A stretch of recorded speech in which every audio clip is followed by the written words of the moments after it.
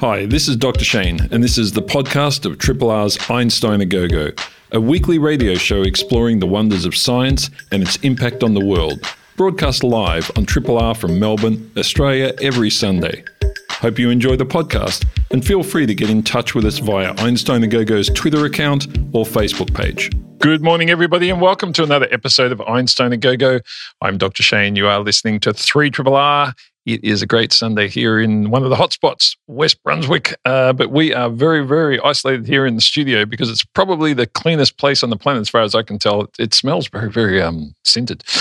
We've got you for an hour of science now. Some amazing guests are going to be on the line a little bit later in the show, but for the moment, I am joined with three of my co-hosts. Dr. Ray, good morning. Morning, Dr. Shane. You well? I am, and dancing up a storm with the Einstein A Go-Go theme song. So, that's like my office video exercise for the day. Stacey, good morning. Hi, Dr. Shane. How are you going? You still isolated in the country somewhere, keeping away from us city folk? Yep. Living the dream up here. Living the dream. I am missing you in the studio. Yeah, look, it's not the same, but still we're getting by. Dr. Ailey, good morning. Good morning, Dr. Shane. How are you going? I'm going well. And I guess we should start with you, actually, with news, because you always bring in something climate-related, but most of the time. But today you've got something even more fascinating, actually, you're exciting us about earlier. I do. Well, I think it's really exciting. It's about earthquakes this time, and everybody... Well, I don't know if everybody loves a good earthquake if you're under it, but this is actually some really interesting research that's come out of the Scripps Oceanographic Institute in San Diego, California. Now, back on the 28th of September 2018, which feels like a lifetime ago now, but it wasn't actually that long ago. Some of you might remember that there was a pretty nasty tsunami that hit a place called, I think it's Palu Bay on Sulawesi Island in Indonesia. Now, there was a 5-meter tsunami, kind of came out of nowhere. There was very little warning. It wasn't associated with a magnitude 7.5 earthquake, which is pretty big. But the problem was that, as I said, there was little to no warning, and people just didn't know where this tsunami had come from. There was an earthquake, but the problem was that this bay sits on top of a fault line that doesn't usually cause tsunamis. So, unfortunately resulted in the deaths of nearly 4,500 people. So it was pretty devastating. But what usually causes a tsunami is when you have a fault line, under the earth, under the Earth's surface, whereby you get kind of one half, at the fault that, how do I say this? A section of the Earth kind of rises rapidly, really, really quickly. And so it kind of pushes the water up and causes a wave, and in you go. It's what we call a displacement wave. But the problem is that Palu Bay actually sits on what we call a strike-slip fault, whereby usually when there's an earthquake, it's caused by a lateral movement. So there's no vertical movement of the earth to actually cause a tsunami in the first place. So they were saying, well, what's going on? Now, at the time, a lot of the scientists in the area speculated that it could have been a submarine landslide. And submarine landslides have been responsible for some pretty massive tsunamis in the past. There was one in Alaska that's like the biggest ever recorded, I think. Can't remember the exact height, but I think it was on the order of 12-meter tsunami in Alaska in a bay there that was caused by a submarine landslide back in the 60s, I think it was. But still, nobody knew. And the problem with this was that there was just no warning. So the question was it a failure of the warning system, or was it just an unpredictable tsunami? And so what these researchers at Scripps Oceanographic Institute did was they grabbed some satellite data, land altimetry data, but then they combined that with social media posts. How do you do that, you ask? It sounds really strange, but what they did was they grabbed pictures and video of the damage that was geotagged and timed, and they had a look at where the worst damage was, where damage that wasn't so bad was, and they basically tagged all those locations based on damage severity and what happened, combined that with the satellite and radar data, and came up with kind of a map of what the tsunami did. Then they came up with two hypotheses and said, well, could a strike slip kind of generated generated earthquake cause a tsunami like this, or would it have had to have been a landslide? They modelled both, and what they found was that a tsunami of that magnitude could have only been generated by a large submarine landslide.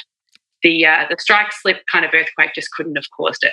So that really tells us that these, unpredictable submarine landslides are just as devastating as regular earthquakes as well. And unfortunately, in that case, there's just not much you can do about warning. Yeah. So anyway, really interesting way to combine. Yeah, really interesting way to combine social media stuff. Yeah. We're in a sea of data. Yeah. There you go. Geez, Sunday morning, isn't it? Dr. Ray, what do you got for us? Dr. Shane, I have a story that grabbed my interest where researchers from the Department of, I love this, nanoengineering and chemical engineering have developed enzyme-powered robots for active and target drug delivery made out of living cells. And so this is a field of drug delivery I had not heard of before, where you transform natural cells to make them functional, biocompatible micro-robots. And the idea is that if these robots, the difference is they're not like transmitting radio, they're actually the same thing as a living cell, but they're actively moving under their own propulsion. And that extra motion in the circulatory system really can enhance the actual amount of effectiveness for targeted drug delivery if you're trying to drive a drug-laden cell to connect with another cell. And what they did that was interesting was that people have tried to convert cells into micro-robots before to give them motion. And a lot of times the propulsion is chemically based, which would, of course, be called chemical phoretic motion. But the challenge is a lot of times what they do is they kind of make a cyborg type cell. It's a hybrid cell.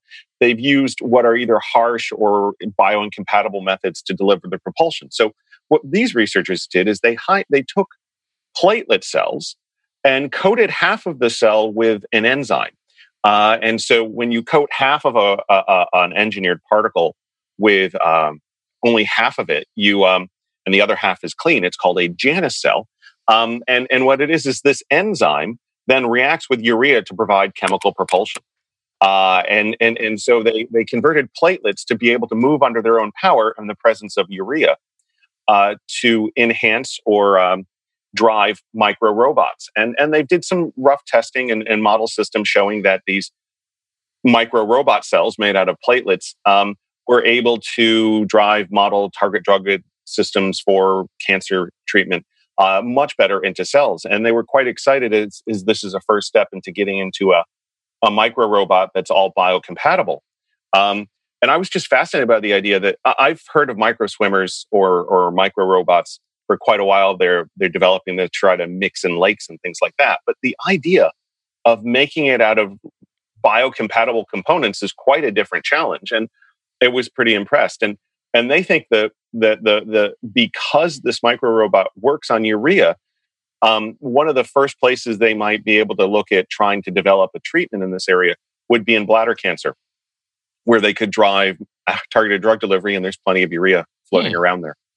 But they think it has this potential to, as a platform or approach, to move to micro robots made out of our own cells. Interesting. Yeah, you want to have a good power supply. You don't have to add to if you've got it inside your body already. Why not use it? Yeah. And remember, it's not AI. It's just a cell that moves around a little faster than it would normally. Yeah. Stacey, what's happening? Oh, hi. I've got a bad news story today, which is a bit of a shame. Last month, Bailey was talking about, the benefits of unintended consequences of COVID-19 on global CO2 emissions, which is reduced. But I've got a flip side now. We've got a lot of evidence emerging about the broader health system effects associated with COVID infection. Its effects not just on the respiratory system, but also other parts of the body, such as the kidney and brain. But we're also starting to see and understand the collateral damage that COVID-19 lockdowns and restrictions in the movement of people and services and goods are having on other public health programs, such as vaccination programs designed to prevent other important infectious diseases, such as measles and polio and diphtheria and the like. So a new study from the United States has just come out recently examining trends in routine childhood immunisations before and during the period of lockdown in the States. And in particular, what they've found is, unfortunately, there's been a dramatic decline in the number of measles-containing vaccines being ordered by doctors around the states, and then a corresponding reduction in the number of routine childhood immunisations for measles being delivered to children during that period of lockdown. And these trends were observed as early as 1 week after the national emergency was declared. And so the concern is that the decline in the uptake of routine childhood immunisations may well lead to this cohort of children who remain susceptible to measles and other vaccine-preventable diseases should they remain unvaccinated going forward. And the trend is going to be reflected across the globe, so not just in the United States but elsewhere. And WHO and other public health agencies have indicated that the provision of routine immunisation services is likely to be impacted in at least 68 countries, and this might affect approximately 80 million children. So it's a pretty significant disruption. By and large, it's because we're trying to restrict mass gatherings. So when we're needing to implement mass vaccination campaigns, the WHO has recommended in March the disruption of these services. But there's also other factors that are at play. So parents and families who are reluctant to leave home because of restrictions on movement, or perhaps fear of getting COVID-19 themselves.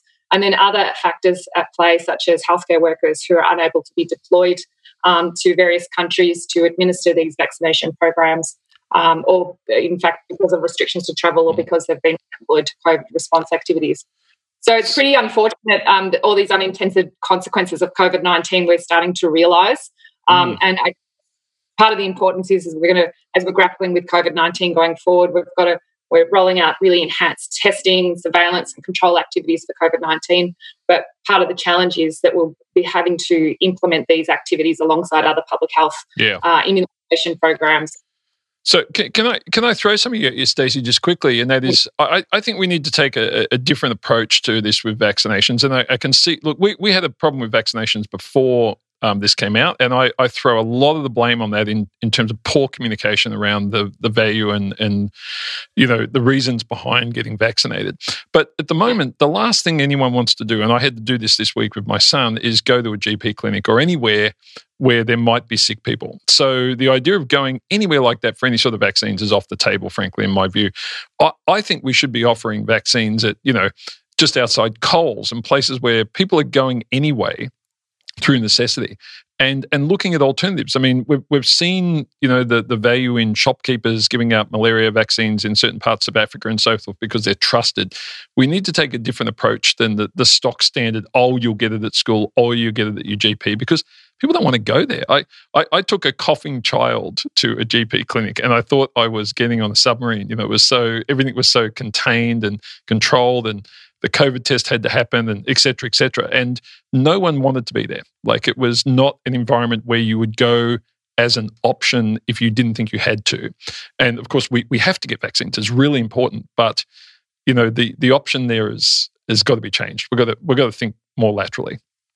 Yeah, absolutely, and try to sort of, what we're doing with COVID testing around the globe is like trying to increase access to testing for people that are having trouble getting out and going to get to their GP to get testing. So it's about bringing testing to the people. But absolutely the same needs to be applied to other public health interventions, and whether or not we take more innovative approaches, so that these sort of global sort of efforts at all the advances that we've taken in reducing measles and polio and things like that aren't hampered by these unintended consequences of COVID-19. Absolutely. Thanks so much for doing news, and we'll chat to you again real soon. Thanks, Dr. Shane. Thanks, Dr. Shane. Good to chat to you guys.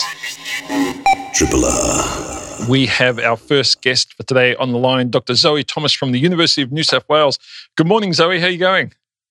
Morning, Shane. Thanks very much for having me on your show. It's great to talk to you, and it's really nice for someone in New South Wales to speak to a Melburnian. I know that we're the infected city of Australia at the moment. You're not supposed to engage with us, but we appreciate you chatting to us anyway.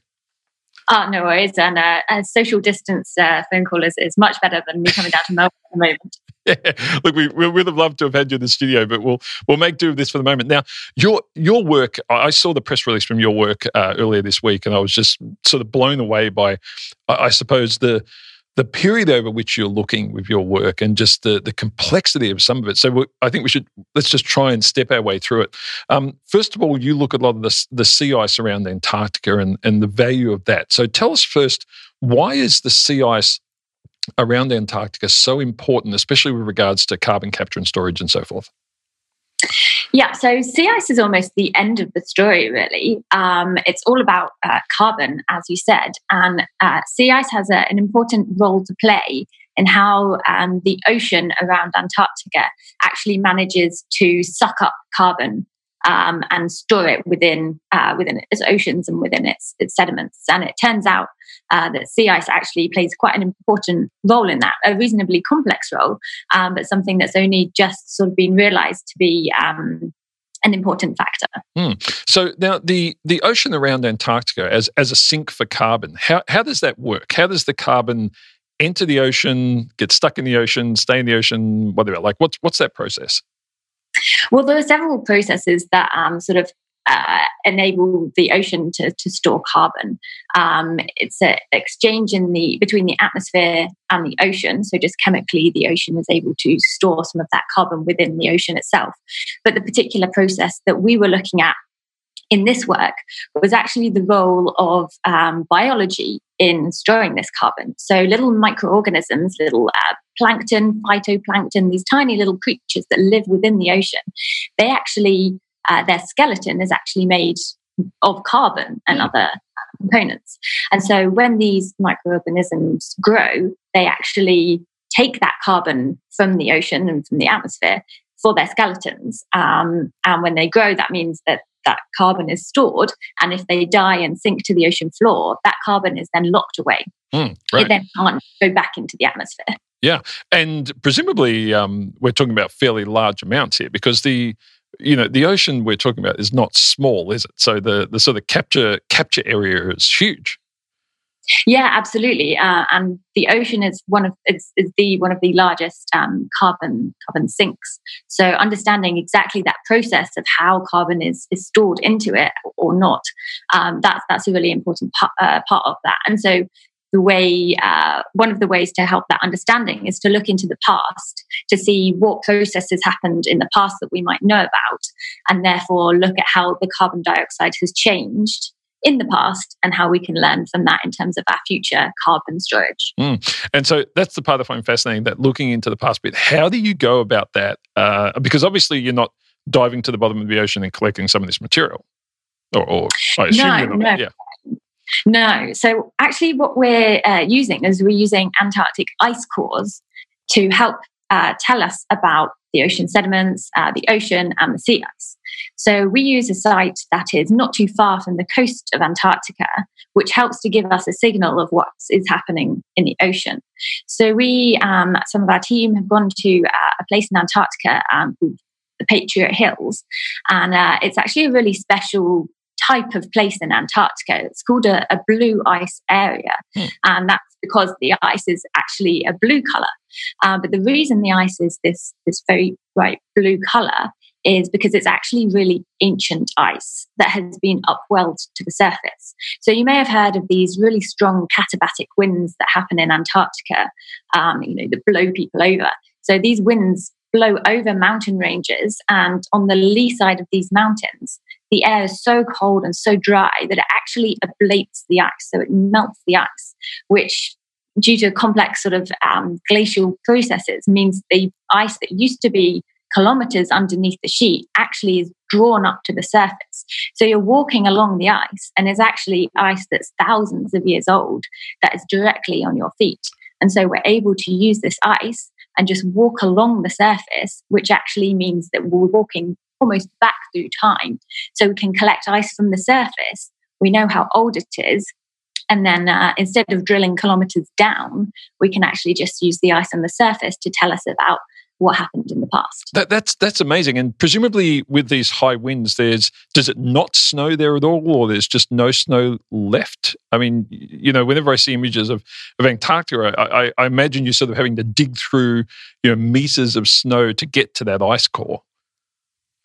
Yeah, no, it does snow in that region. But the thing is, because it's so windy, that the snow is just blown off immediately. So it's just ice on the surface. Occasionally there might be a snowstorm, but that will always get blown away. And so you walk along and the pictures are just fascinating.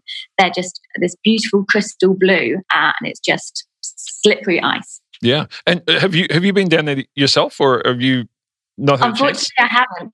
This work has been done over many, many years, and I actually just joined the team just before they went on their expedition down to Antarctica. So I actually had online conversations on Google Hangouts with them when they were down in Antarctica.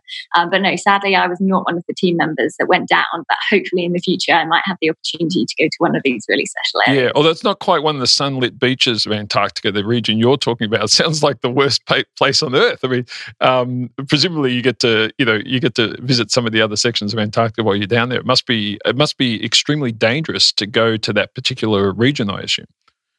So actually, this particular site, one of the reasons we know about it is that it used to be an old runway. So these blue ice areas, and there's a couple in Antarctica, because they're so smooth and they're guaranteed pretty much to have ice rather than snow, that actually makes it quite a safe landing spot for aircraft. So it used to be one of the bases for a logistics company that used to take scientists and tourists down to Antarctica. That runway has been retired now, but that's one of the reasons we know about it. And so, because it's a blue ice area, it's not. Within the realms of dangerousness, it's possible to get down there on a small plane. So it's as safe as it can. Not too bad. So when you're looking back, how far back in time are you looking with this particular ice that you're seeing, and what sort of things have come out of that? I know an important paper was published recently in Nature Geoscience by you and the team. What was the sort of outcome of that, and these ice material sort of examinations you've been doing? Yeah, so this particular area actually spans from about the last 10,000 years to the last 140,000 years. So that spans a really interesting period of time, where you have periods where it was both much colder than today during the last ice age, and also much warmer than today during the last interglacial. So this particular study that's just been published in Nature Geoscience was based on a period of time during the last ice age, where the Earth warmed very quickly and the carbon dioxide increased a lot over this period. So it was about 18,000 years ago to about 12,000 years ago, until we got to our fairly stable, warm climate that we have now. But that was a period of very rapid sea level change and very rapid carbon dioxide increase. So I just checked this morning to see what carbon levels we're at the moment. So now today we're at 416 parts per million. And during the last ice age, we actually rose from 190 parts per million to 280 parts per million. So it's almost a 100 number of increase, but still nothing like what we're at today. But it's the amount of increase and the time period that increase happened over that we were particularly interested in. But the important thing about this period is that it wasn't a steady increase. There was actually a pause in the middle. So it's about 2,000 years where the carbon dioxide didn't increase it sort of should have in some ways. And so it's this pause that we were looking at to see what processes caused this pause, because this could be important for the future. If we're looking at the stabilization of carbon dioxide, what was this natural process that happened sort of 12,000 years ago, 15,000 years ago, that caused this pause. And do we know what that was at this point? Yeah, so we think we sort of found the answer. So it involved actually looking at little microorganisms that blow onto the ice sheet. So we're able to detect these microorganisms through a technique called fluorescence. So you may have, when you're in a nightclub and you're wearing a white t-shirt, that white t-shirt sort of glows a bit. So it's a sort of similar idea. And so we can detect these microorganisms because they're able to fluoresce under certain light conditions. And so we can actually extract these from the ice to determine how that changes. And what we found is that during this 2,000 year pause in carbon dioxide, we get a lot of these microorganisms and dust and things like that in the ice. So the question is, why does that mean that there's a pause in carbon dioxide? And using some climate modeling techniques, we think the answer is linked to sea ice. Well, look, and the amount of sea ice presumably controls what's happening there with regards to that interchange between the atmosphere and these little critters. Yeah, exactly. So basically, on a fairly simple level, when the sea ice expands, which it does in winter, there's lots of organisms that are blown and end up on top of the sea ice, just as they've ended up on top of the ice sheet where we are in this blue area. It's the same process. It ends up on top of the sea ice. Also dust and nutrients that are blown from other places. But during this period, actually what happened is that there was a large amount of growth, and then in the summer, it all melted. And so all of these microorganisms, some of them alive, some of them dead, dust, nutrients, all fell into the ocean, which caused this cornucopia of food and life in the ocean. So lots of microorganisms were around. There were algal blooms.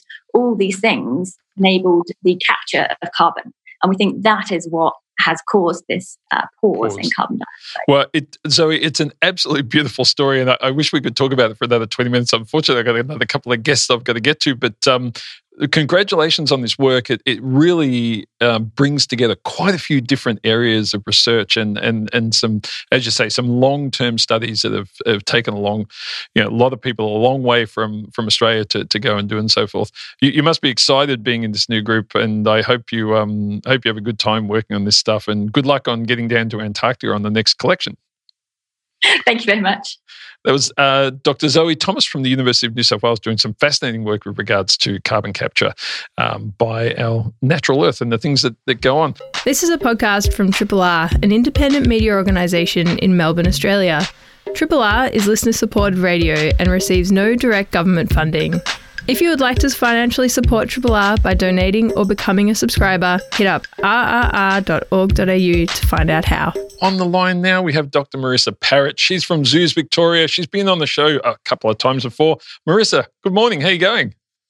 I'm great, thanks, Shane. Thanks for having me back. Oh, look, it's great to talk to you. I always hear about these amazing areas of conservation work that you're doing there at the zoo, and they fascinate me. And I saw on Twitter the other day you posted some ridiculously cute picture of you holding a mountain pygmy possum, and I thought, we've got to get Marissa back on. So where were you when you were holding one of these little guys? They're so cute.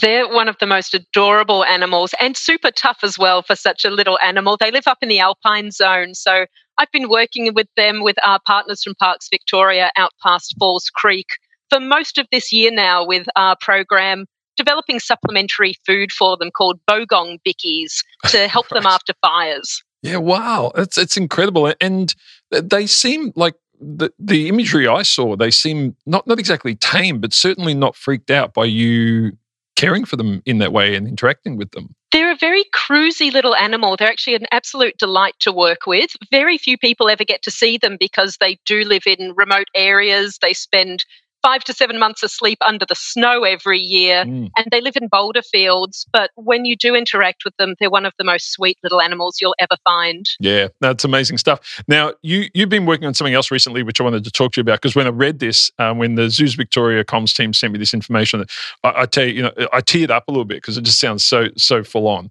But the eastern barred bandicoots, you recently, so these are extinct in the wild, right? They are extinct in the wild on mainland Australia. So you can actually trace every single one of the mainland eastern barred bandicoots to our programs at Zoos Victoria and our breeding program that's been running for 29 years. So it's a really long-term program. It's incredible. And so you personally just released a few into the wild. Tell us about that. How do you do that? I mean, where'd they come from? How do you do it? What's the process? It's one of my favorite parts of my job, putting these gorgeous animals that should be back in our grasslands back out to live as wild.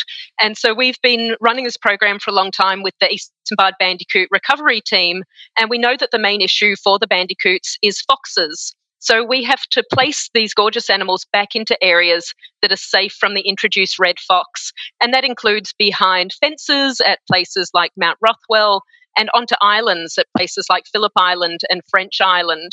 So just 2 weeks ago, I had that really wonderful moment working with Conservation Volunteers Australia and Parks Victoria, taking some of the bandicoots that we had bred at Melbourne Zoo, at Werribee Zoo and at Serendip Sanctuary out to live as wild. And that moment where you open the box and you see them spring out and disappear off into these grasslands is just amazing. Yeah, I mean, how close were you sort of in contact with them, like during their time at the zoo? Did you name them? Did you form relationships with them? I mean, they're super cute animals. They're just gorgeous. We do get to know their parents really well. We do often name them, or we work with schools and the school kids name them, which is really nice. And so in the last year, we've actually had some really amazing experiences with them. We had the largest ever release of eastern barred bandicoots to French Island in October last year. We've released bandicoots to Hamilton and to Churchill Island. And then this most recent one was to Woodlands Historic Park near Tullamarine. So you do get to know them really well, and seeing them go out to live as wild and then being able to monitor them and see them produce babies out there. It's a really special moment for all of us, for our keepers, our vets and our partners. Yeah. I was going to ask you about the monitoring. How do you follow up on them, and how successful is their transition into, this non-controlled environment? Well, we've been working with them for such a long time with the Eastern Barred Bandicoot Recovery Team that we have a really good protocol, and there's really high survival and breeding success after we release them. They actually do really well as long as there are no foxes around. And so we monitor them in new areas like the islands using radio trackers and transmitters. It's actually a really hard thing with a bandicoot. Most animals you can put a collar on and track them that way. Bandicoots are a triangle shape and don't have a neck. So we have to attach their little transmitters to their tails, and then after a few weeks they just naturally drop off. So we can monitor them that way. And then we work with our partners to do trapping across the year to look at their health, their numbers, their breeding, and make sure we're doing the best thing by the bandicoots. And I mean, I hate to sort of ask this question, but what sort of attrition is there? Are all the ones that have been released still going strong, or do you lose half? Like, how well do they do? They do extremely well. There's really variable success across species when you release them back out to the wild, and particularly early in programs where you're still learning, which is why monitoring is so important. But with the Eastern Barred Bandicoots, we actually have really high success rates releasing animals from the captive program and animals translocated from other fenced or island locations. We're still looking at exactly what the best ways are to put animals into populations where there are already residents. It's harder to monitor them there, but we know for going into new areas or areas where there's a lot of space, they do really, really well, which is great. No, that's good. Now, if all that isn't enough and you're not busy enough with that stuff, you've also been working on some of the displaced species with regards to the bushfires, and understand there was a group of bristlebirds that you worked with and got essentially out of the way of the bushfires and have now re-released them. Tell us about that. That's such an exciting program where we've been working for such a long time with the Eastern Barred Bandicoots. The bristlebirds are actually completely new to us. We've never worked with that species before, but obviously we had some of the worst bushfires on record this last summer, and the bristlebirds are critically endangered. There are only less than 150 in Victoria, and the fires were headed straight towards them at Howe Flat. So we worked with Monash and Wollongong unis, with the Department of Environment, with Currumbin Sanctuary, who's held them before, and pulled together an amazing team from Zoos Victoria and Melbourne Zoo, who were flown in ahead of the fires on Singapore Defence Force Chinook helicopters. We extracted 15 of the beautiful little birds and took them to Melbourne Zoo, where we cared for them. And just recently in April, we were able to release some of those birds back out to the wild where it's nice and safe. They're being monitored by the Department of Environment. They're looking really good. And we still have a few with us at Melbourne Zoo too. Yeah. Why don't we hear about this stuff in the media? I find, we heard about this amazing attempt to, and successful attempt to make sure the Wollemi pines were all good to go up in Queensland. But we don't hear about these stories, going in on one of these helicopters and, it's like a crack team that goes in and grabs all these birds and saves them. What's the media doing? Oh, we'd love to have the stories. That's why we love talking with you about this, Shane, because it's such an amazing story. We had helicopters. The team had to be evacuated a bit early because of the fires. We've had these beautiful birds cared for behind the scenes at Melbourne Zoo. and to see them go back out when it's safe and those fires are over is great. We also help to evacuate brush-tailed rock wallabies out from our partners at Tidbinbilla to live at Healesville Sanctuary. So there's a huge amount of work happening with the bushfires, and massive thank you to everyone who donated to our bushfire fund, because there's so much work left to do. But we have these success stories where we're learning for the future, we're saving those animals. It's been a really big year for us. Yeah, I can imagine it. And just right before I let you go quickly, I can imagine just like Triple R has had a similar experience where, our normal sources of revenue have been taken away by this scenario. And I suspect Zoos Victoria, being closed across the state has had a similar scenario. Are the zoos back open now to the public? Are they able to take patrons at this point? I know this might be outside your area, but No, very happy to discuss that. We were closed during the worst of that lockdown for safety, but we are really happy that we are now open. It's to restricted numbers to make sure everyone's safe and can keep that distance. So make sure if you do want to visit Melbourne Zoo, Healesville Sanctuary and Werribee Zoo, you book online. But we would love to see everyone come back to our zoos. And we know our animals are pretty excited to see everyone come back too, which is great. So fantastic. Book online, come and see us. We would love to see everyone. Fantastic. Well, Marissa, as always, it's a pleasure talking to you. And look, thank you for doing the work that you're doing. I know a lot of Australians aren't aware of it, but it really is inspirational to hear these stories of these releases of these animals. I'm sure it tears you up when you do it because you do get such a connection to these animals. But thank you and well done, and continue the good work. And thanks for the chat today. Thank you so much. We love our animals. We're still doing our conservation work. So happy to come on anytime to tell you about it. Well, we'll get you back on soon. Dr. Marissa Parrott from Zoos Victoria, folks. Triple R on FM, digital, online, and via the app. Welcome back, everybody. It's Einstein and Go-Go time. We've got 10 minutes left. We have time for one more guest. We have Dr. Maxine Bonham from the Department of Nutrition and Dietetics at Monash University. Maxine, how are you going? Hi, Shane. I'm great. Thank you. And thanks for the invite. Oh, look, it's great to talk to you because when I saw the area that you're working on, I was fascinated. And this is something that I suspect a lot of people don't think about it very often, but you're really looking at the health of our shift workers, of whom there are many, and often they get left out of many of these sort of studies, don't they? Yeah, absolutely. That's one of the reasons we're interested. Almost 20% of the population works shift work and are not really considered in other studies. So, we spend a lot of our time working with shift workers and looking at how the work that they do impacts their health.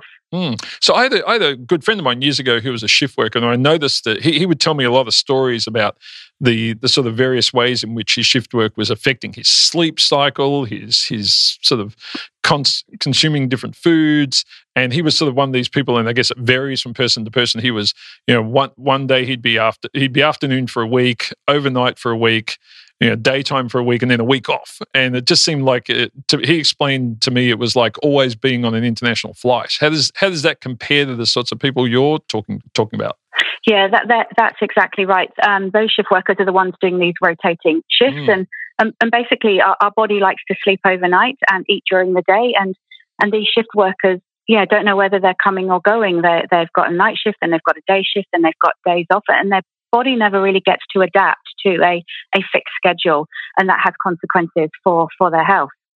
So what sort of health problems do we see in shift workers? So they have similar chronic disease risk as the population as a whole, but just at higher levels. So the longer you're a shift worker compared to being a day worker, you have higher risks of diabetes, cardiovascular disease, and cancer as well. So just a greater risk of all those sort of chronic diseases that plague the population as a whole. And they also seem to gain weight more quickly as well on starting shift work. So a lot of outcomes. Yeah. And do we have a feel for, say, if you take one of those areas like diabetes, how much higher the risk is, or is that really dependent on the individual and the amount of shift work they do? Yeah, you're right. It's completely dependent on the amount of shift work and the individual. But the some of the data shows that at the highest level, it's up to a 40% increased risk of diabetes and cardiovascular disease. So quite significantly increased. Yeah, that's extraordinary. Now, these are people who've worked a long time, but sorry. Yeah, no, that's an extraordinary number. Now, you work in the area of nutrition and finding strategies to reduce this risk. So talk us through how you go about that. Okay, so we started originally just looking at if you had a meal in the evening time and a meal in the morning, and looking at the response to blood glucose, so a sort of a risk factor for diabetes. And what we saw that giving even healthy people a meal late at night, the glucose response was 6 times higher than during the day. And that made us start thinking about the shift workers who have no choice but to eat every night, overnight, and several times a night, and what that may mean for their blood glucose and diabetes risk. So that was where we really started with that. And since then, we've been trying to look at interventions that may help improve the sort of the diabetes risk. Right. And now, Yeah, so you're saying that, because I'm sorry, I hear this and I worry. I'm a bit of one of these late night snackers. I tend to snack into the late hours of the night. Is this is a problem for the way we produce glucose in the body? Yeah, it is.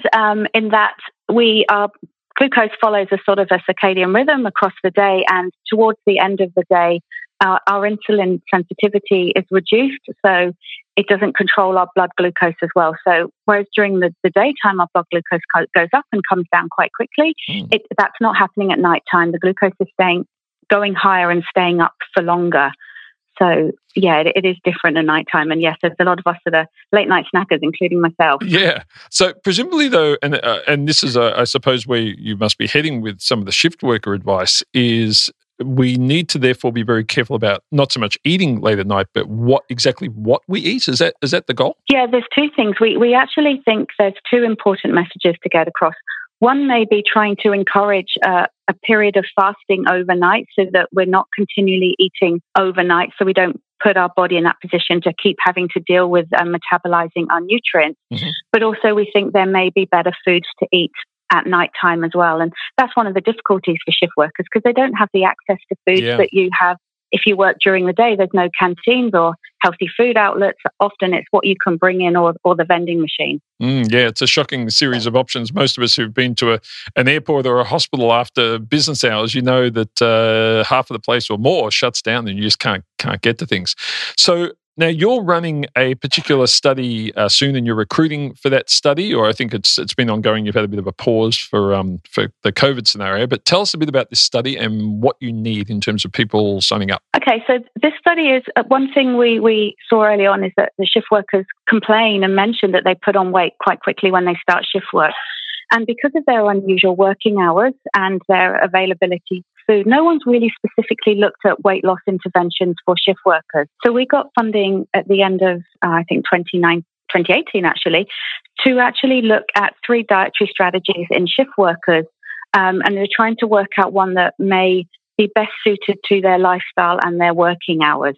So we're looking to recruit across us and South Australia, actually, up to 400 shift workers who are looking to lose weight, and we want to enroll them into one of 3 different weight loss strategies and see how they work, or how they are able to lose weight over a six-month period. And then we'll follow them up for 12 months. So it's a long study, and it's a big study, and it's a really challenging study, but it's a really, really important study. Yeah, no, it sounds excellent. And how do people get involved? How do they make contact? Okay, so we have if you were to Google Monash or Swift study, we have a website set up which has all about the study on it, and the explanatory statement and the consent form and contact details for researchers. So yeah, if you just Google Swift study Monash in your web browser, it will come up straight away. And I think the other thing is if you just type in Med Swift, that should take you there as well. But you're right, we had a bit of a hiatus for COVID where we stopped having people in and stopped recruiting, but we're just now back fully recruiting as of last week and looking to really get up and running again. Sounds great. And look, I think a lot of people aren't aware of, just as you say, just the sheer number of people who do shift work in our society and how their health is affected by this. It's something that we need people to do it, but it's not the best thing for them. Maxine, final question for you. Is every single person working in nutrition at Monash University, they're good communicators? Because we've had you now, we had Barbara, we had Georgia the other week. It seems like all of you are fantastic science communicators, which is great. Oh, well, that's good to hear that, because I'm very nervous usually about coming on to do these types of things. But I think the more we do it, the better we get at it. And yes, we have some great staff and communicators in the nutrition department. So it's a really important message to get across, trying to be able to explain nutrition simply. So yeah, I guess we're getting used to having to do it well. Well, it's great to hear from all of you, and it's great to hear all this work's being done here in Melbourne and in some areas that are really fascinating. We spoke to Georgia about the work she's doing in hospitals and nutrition in hospitals, which is something that I'm sure everyone's had some experience with. But your work on shift workers with shift workers is great as well. Thanks so much for chatting to us today, and good luck with the study. I hope you get all the recruits you need and that it goes well. Thanks ever so much, Shane. Thanks so much, Maxine. Folks, we're almost out of time here on Einstein A Go-Go, and I've got to get out of the studio because a little bit later today I'm going to announce something very similar to the 20 in 20 program we did, where we interviewed 20 PhDs in 20 minutes. But we got a few calls from some of the postdocs, the people who've already finished their PhDs, to do the same thing. So later this afternoon I'm going to be announcing this, and I have this sneaking suspicion that I'm going to get flooded with a lot of emails and requests, as we did last time. But that will be a great show for you to listen to next week, folks. We're going to give some of these slightly older researchers a chance to throw their hat into the ring and tell us all about their research in a very short period of time. You've been listening to Einstein A Go-Go on 3RRR. I'm Dr. Shane. Remember, science is everywhere. Have a fantastic weekend. And if at all possible, people, just stay at home. Hi, this is Dr. Shane. Thanks for listening to the podcast of RRR's Einstein A Go-Go, a weekly radio show exploring the wonders of science and its impact on the world. Broadcast live on RRR from Melbourne, Australia, every Sunday. Hope you enjoyed the podcast, and feel free to get in touch with us via Einstein A Go-Go's Twitter account or Facebook page.